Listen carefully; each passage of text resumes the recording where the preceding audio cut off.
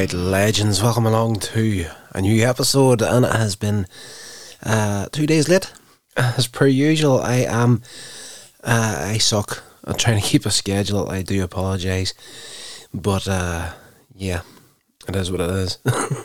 But we're here once again, and finally we've gotten to that movie that I've been looking forward to checking out again. That is Freddy vs. Jason. And yes, this is enjoyable enough, and it's something that back in the day when we heard it was coming, we were all stupidly excited to see what they were going to do with it. And they do what makes sense to do with the characters, but in all fairness, the biggest problems we had with it back then, and even to an extent now, even though the film makes complete sense, is the fact that there's not really a lot of confrontation between Freddy and Jason in the movie. But in saying that, they do go to town on each other in a major way. We just kind of hoped there'd be more of it in the movie. But yeah, so essentially, in Freddy vs. Jason, Freddy's been in hell since his last defeat, and he's no longer able to invade children's dreams as the adults at Springwood have managed to defeat him by getting the children to forget about him. So they're actually medicating the kids with dream suppressants, and they've wiped out all records of Freddy Krueger, so he's not even an urban legend at this point. So he's completely powerless. He can't do anything. So at the beginning of the movie, we get a good kind of update of Freddy and who he is, what happened to him, how he became the major villain that he is, and it's Freddy himself breaking the fourth wall and actually speaking to the viewer, and yes, it's good. It's a good opener to the movie, but he decides he's going to resurrect Jason Voorhees, and he appears to Jason in hell as his mother Pamela, and he manipulates Jason into killing the teens of Springwood. So he brings him back, sends him to Springwood to create fear in the town, and he's hoping that the people will make the connection that it, is this Freddy Krueger that's doing this, and that's pretty much. Jason can have the kills, Freddy will take the glory, which will give him enough power to return himself. As far as the teenage characters go in this movie, of course we're going to have your standard issue Freddy Krueger / Jason Voorhees movie with the kids involved. Laurie Campbell, who lives with her widowed father, is having a sleepover with her friends Kai and Gib. They are later joined by Trey Gibbs' emotionally abusive boyfriend and his friend Blake. Jason turns up, goes into the house, murders Trey, and I don't know, there was something about that murder in this movie that was kind of freaked you out a little bit, because he stabs him. He's on the bed, of course. We've got the standard issue sex scene in the movie that you're always expecting whenever Jason Voorhees is about. Not that he ever gets any, but they play into all the tropes of both franchises in this series. So these two kids get it on in the bed, and Jason enters the house. Trey's in there on his own while she's having a shower, and he stabs him through the back with a machete, and then grabs the top and the bottom of the bed and folds it up and sandwiches the kid in between it. So the kid's lying on his stomach, so he's broken in half essentially. And there's something about that there, even though after the graphic sort of thing that came before it, there's something about that sandwich that was like, oh gosh, I don't like that. Anyway, the first murder happens. The police turn up and suspect Freddy, and after a nightmare, Blake awakens to find his father decapitated by Jason, who then kills Blake himself. The police call it a murder-suicide. They're doing their best to pretty much, even though these murders are starting to have the hallmarks of Freddy and the way that it happened, the police are still trying to cover it up. They know what's going to happen if the truth about Freddy gets out.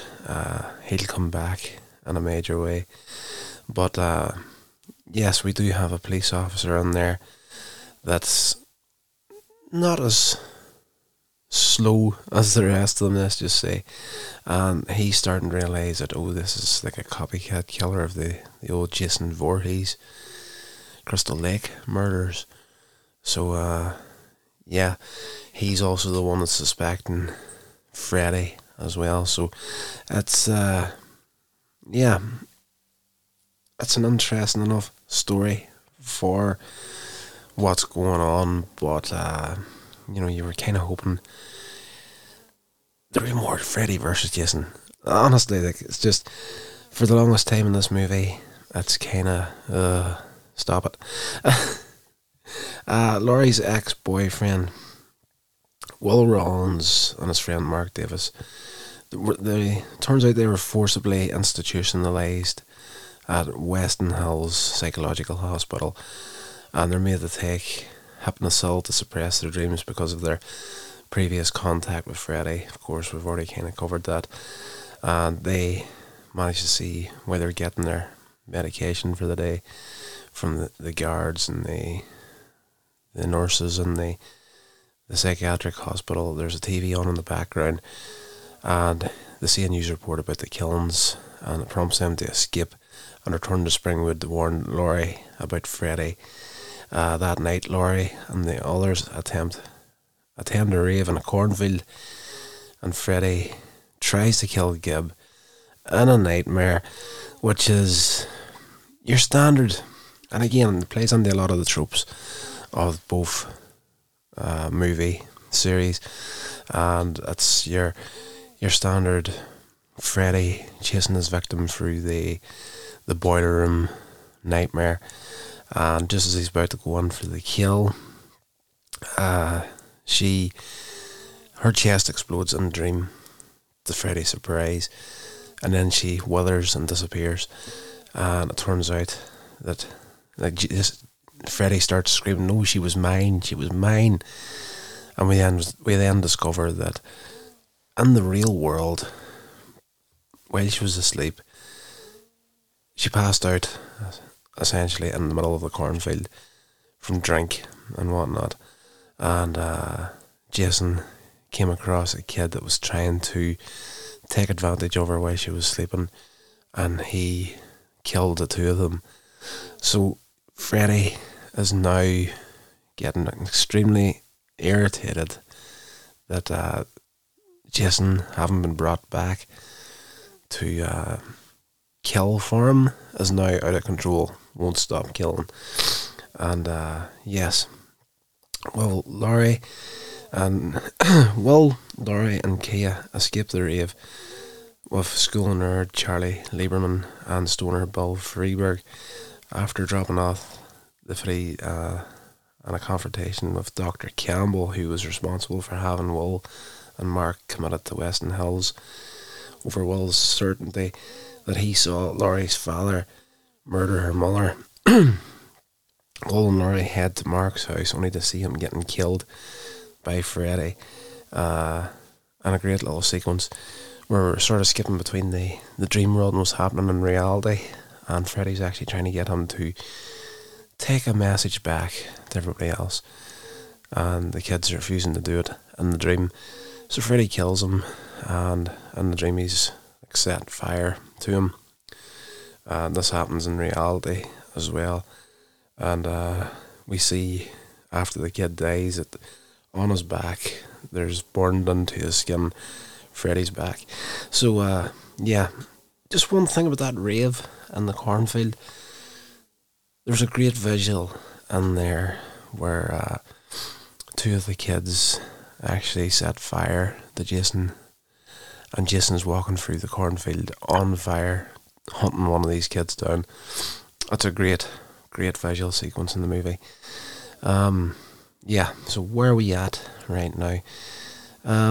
Yeah, so there's the whole thing here about her father getting the kid committed, her boyfriend committed, and the kid reckons that he's seen Laurie's father killing her mother.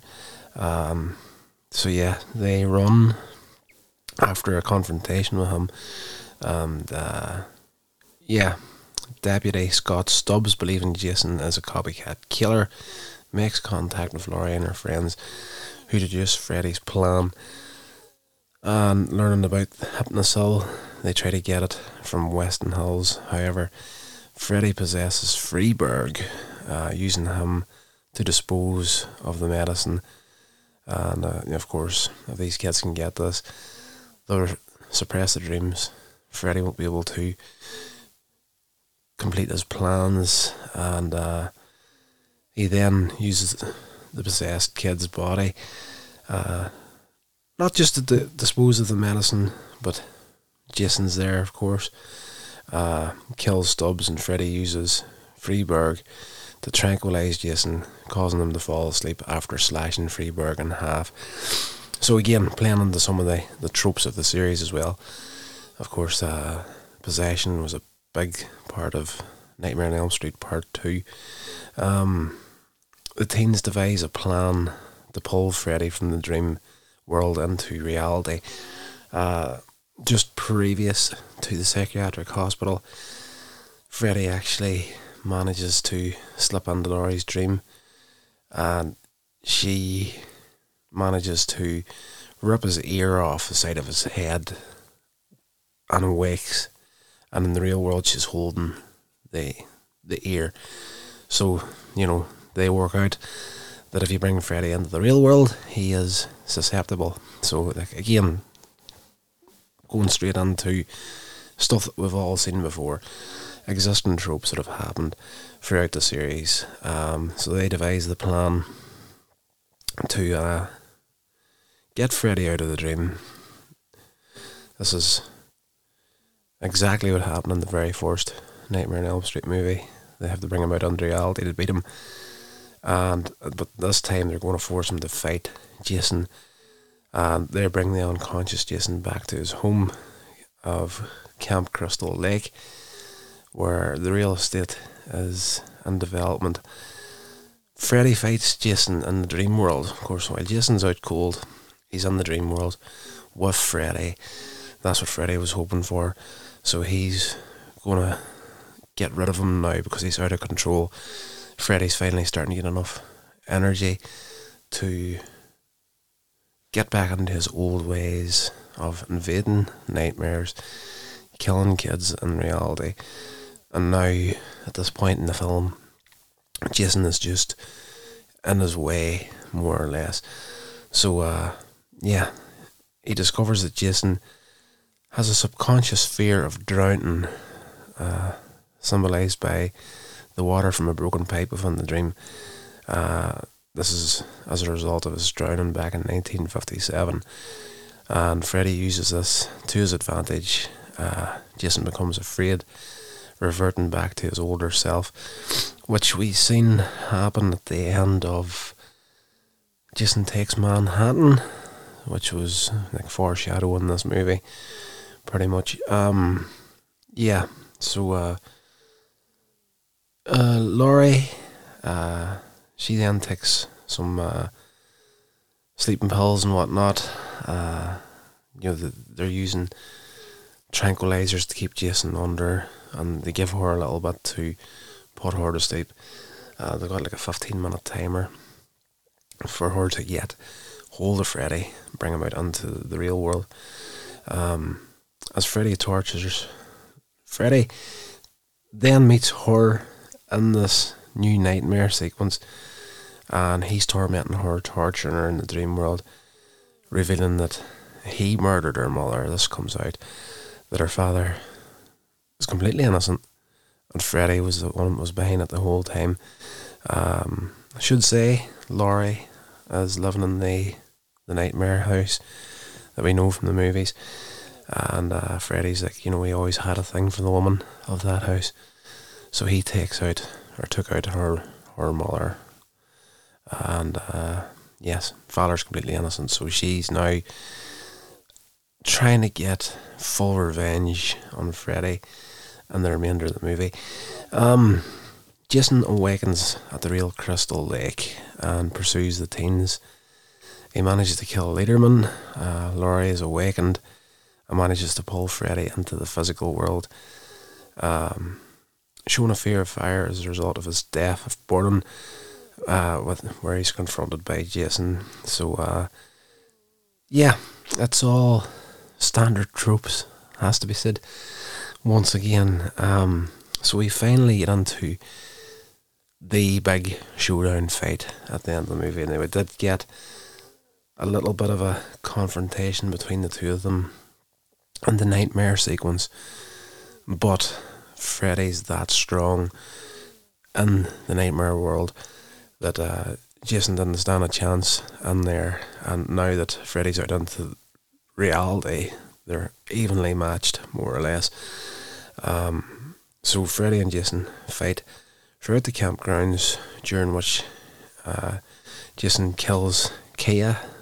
Freddy uses the construction site to gain the upper hand and cuts off Jason's fingers, essentially allowing Freddy to take his machete.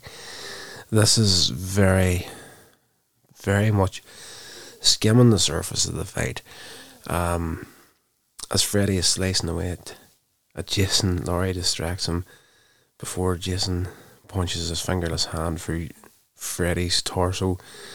Freddy retaliates by plunging Jason's machete into his side, and Jason rips Freddy's glove arm off.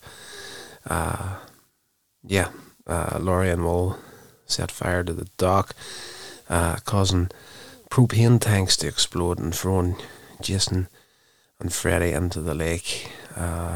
Laurie and Will embrace each other at the end of the movie. They've dived into the lake as well to, avoid the explosion, and they crawl out onto the dock, and then of course we see the legs of one of either Freddy or Jason walking towards him, and we see the machete and the hand, so we reckon this is Jason has survived.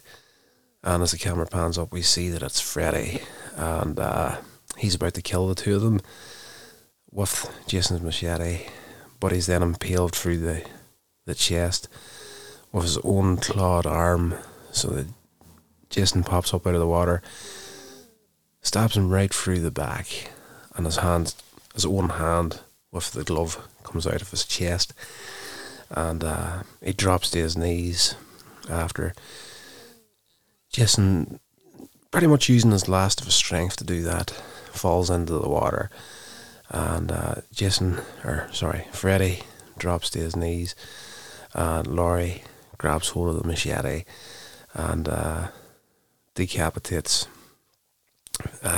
Freddy, and he falls into the water just after Jason.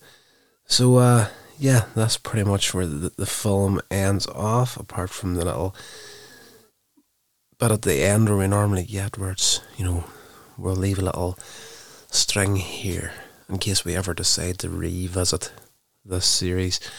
And the following morning, Jason emerges from the water holding his machete and Freddy's severed head in his right hand. And Freddy then again breaks the fourth wall, winks at the camera, and laughter is heard in the background, and just gives you something to think, right, we may at some point come back and visit this again.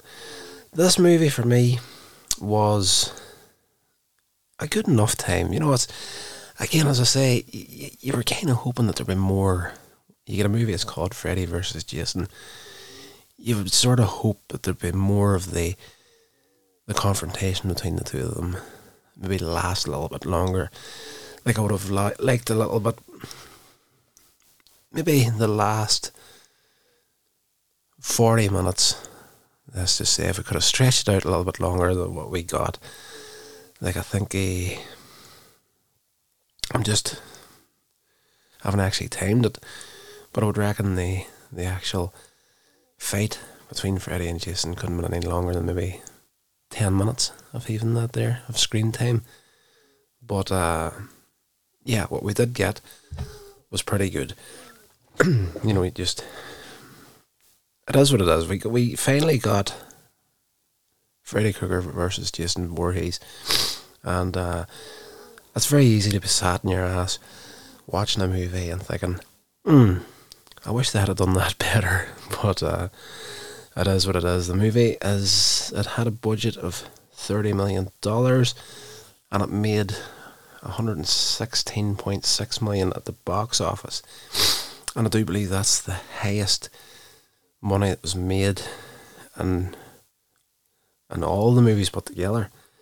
You know, I think it earned more than the Nightmare on Elm Street movies and the Friday the 13th movies. But it received mixed reviews from critics. Of course, again, one of these films that no matter how hard you try, you know, people are going to have a bit of a problem with them because, again, as I say, I would like to have had more of the confrontation between the two of them. So, yes, I think now I had read something somewhere here. Yeah, I had said in what was the film? I'm trying to recall which one it was of the Friday the 13th movies. That last one where Freddy's hand grabs hold of Jason's glove or Jason's mask and pulls it under the earth down the hill. I did say that I did see the Necronomicon in a house in that movie, and it says what I came across here was the film marks Robert Englund's final cinematic appearance as Freddy Krueger. A sequel to this, a sequel and crossover with the Evil Dead franchise was planned for after this movie, but it was ultimately scrapped and turned into a comic book limited series, Freddy vs. Jason vs. Ash.